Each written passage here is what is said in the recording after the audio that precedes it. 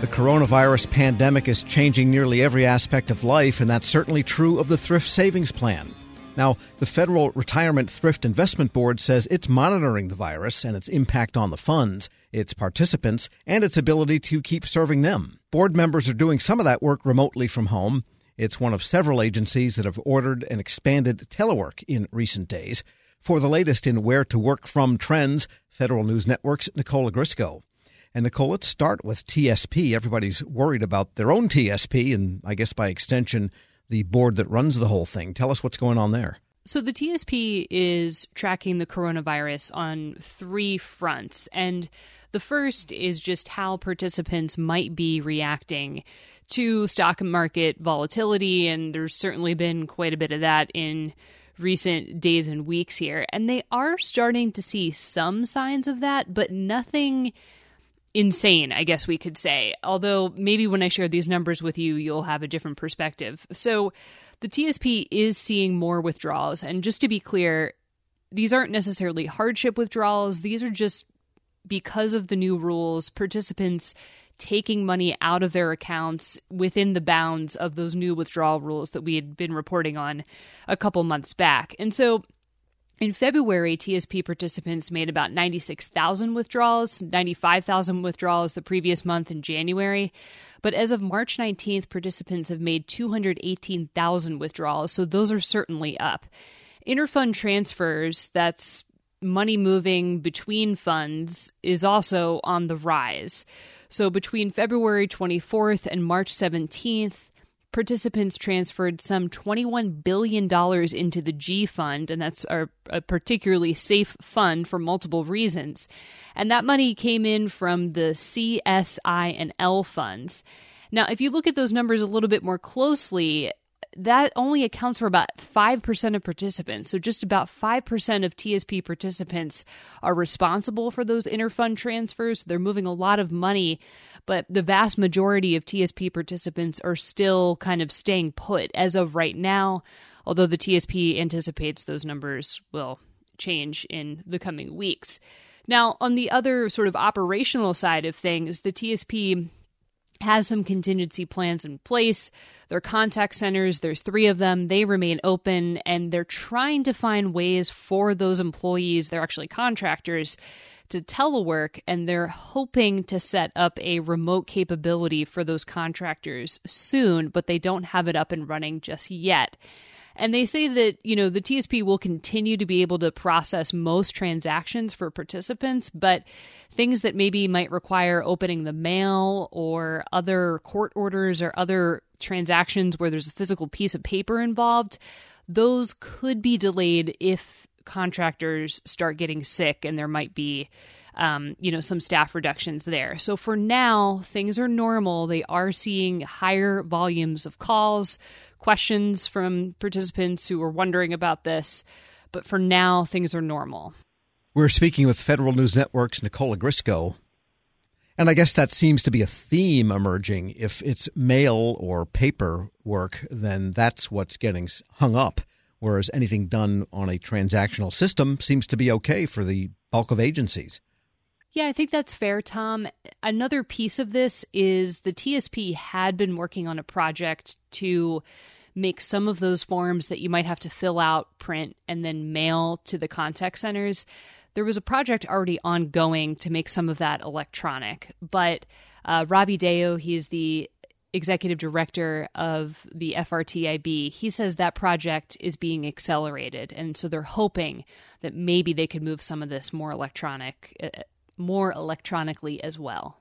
And what's going on at some of the other agencies? The telework dam seems to have been broken, and it's just rushing forward now with everybody teleworking. I think that's a good way of putting it. The FRTIB themselves, they moved to mandatory telework just the other day. On Monday, the Social Security Administration, we've heard it last, most employees there are teleworking as of Monday or maybe even earlier, late last week. However, a lot of that is dependent on whether or not those employees have enough soft phones, so the phones that might connect into the Social Security Administration's phone network. We're hearing that they don't have enough of them at this time, and so as they acquire more, they'll move more people to telework. For the time being, those employees are getting weather and safety leave, which is paid to stay home. So I think that situation will evolve as well. Yeah, because that seems like a poor substitute for teleworking, just having leave because of snow or sick days and the equivalent of that kind of thing. That means they're not working, as opposed to if they have enough capacity provided by the agency for people to telework. That's right. And many of these employees had teleworked in the past. It was last October and November or so that SSA had essentially canceled telework for these operations employees, and many of them had the ability to answer phone calls, respond to taxpayers remotely from their homes, but of course that was canceled.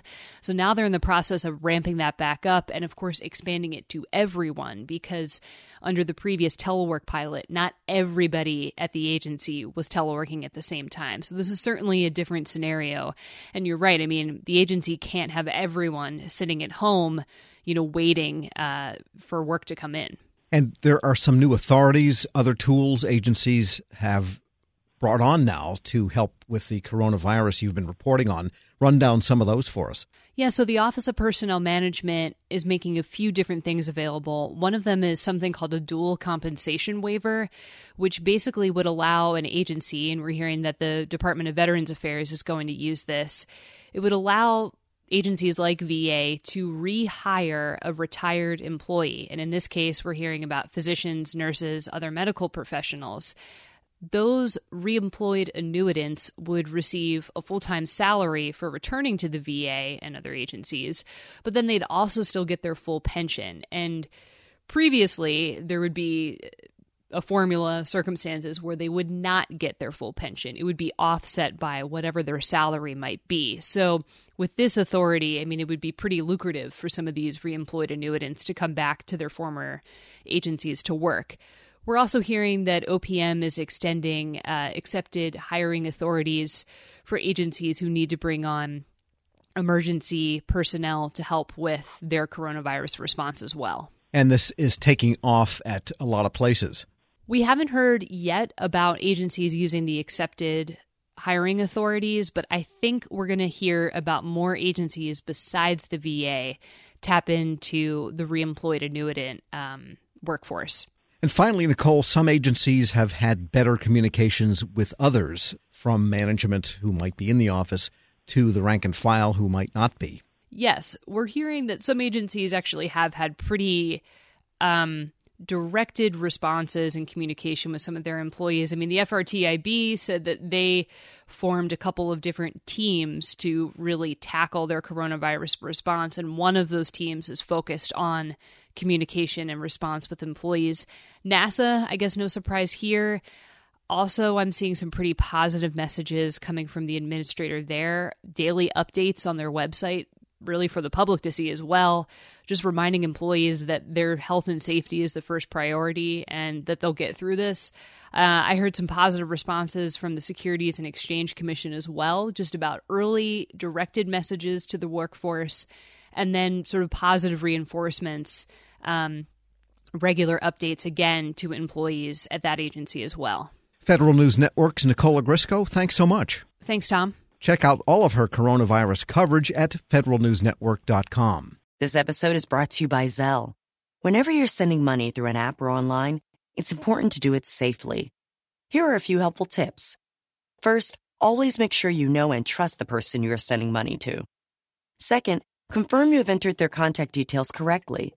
And finally, if you don't trust the person or your recipient is rushing you to send money right away, think twice before sending money through an app or online. Winter season is here, and Discount Tire wants you to stay safe on the road. Get 30% shorter average wait time when you buy and book online at DiscountTire.com. Discount Tire. Let's get you taken care of.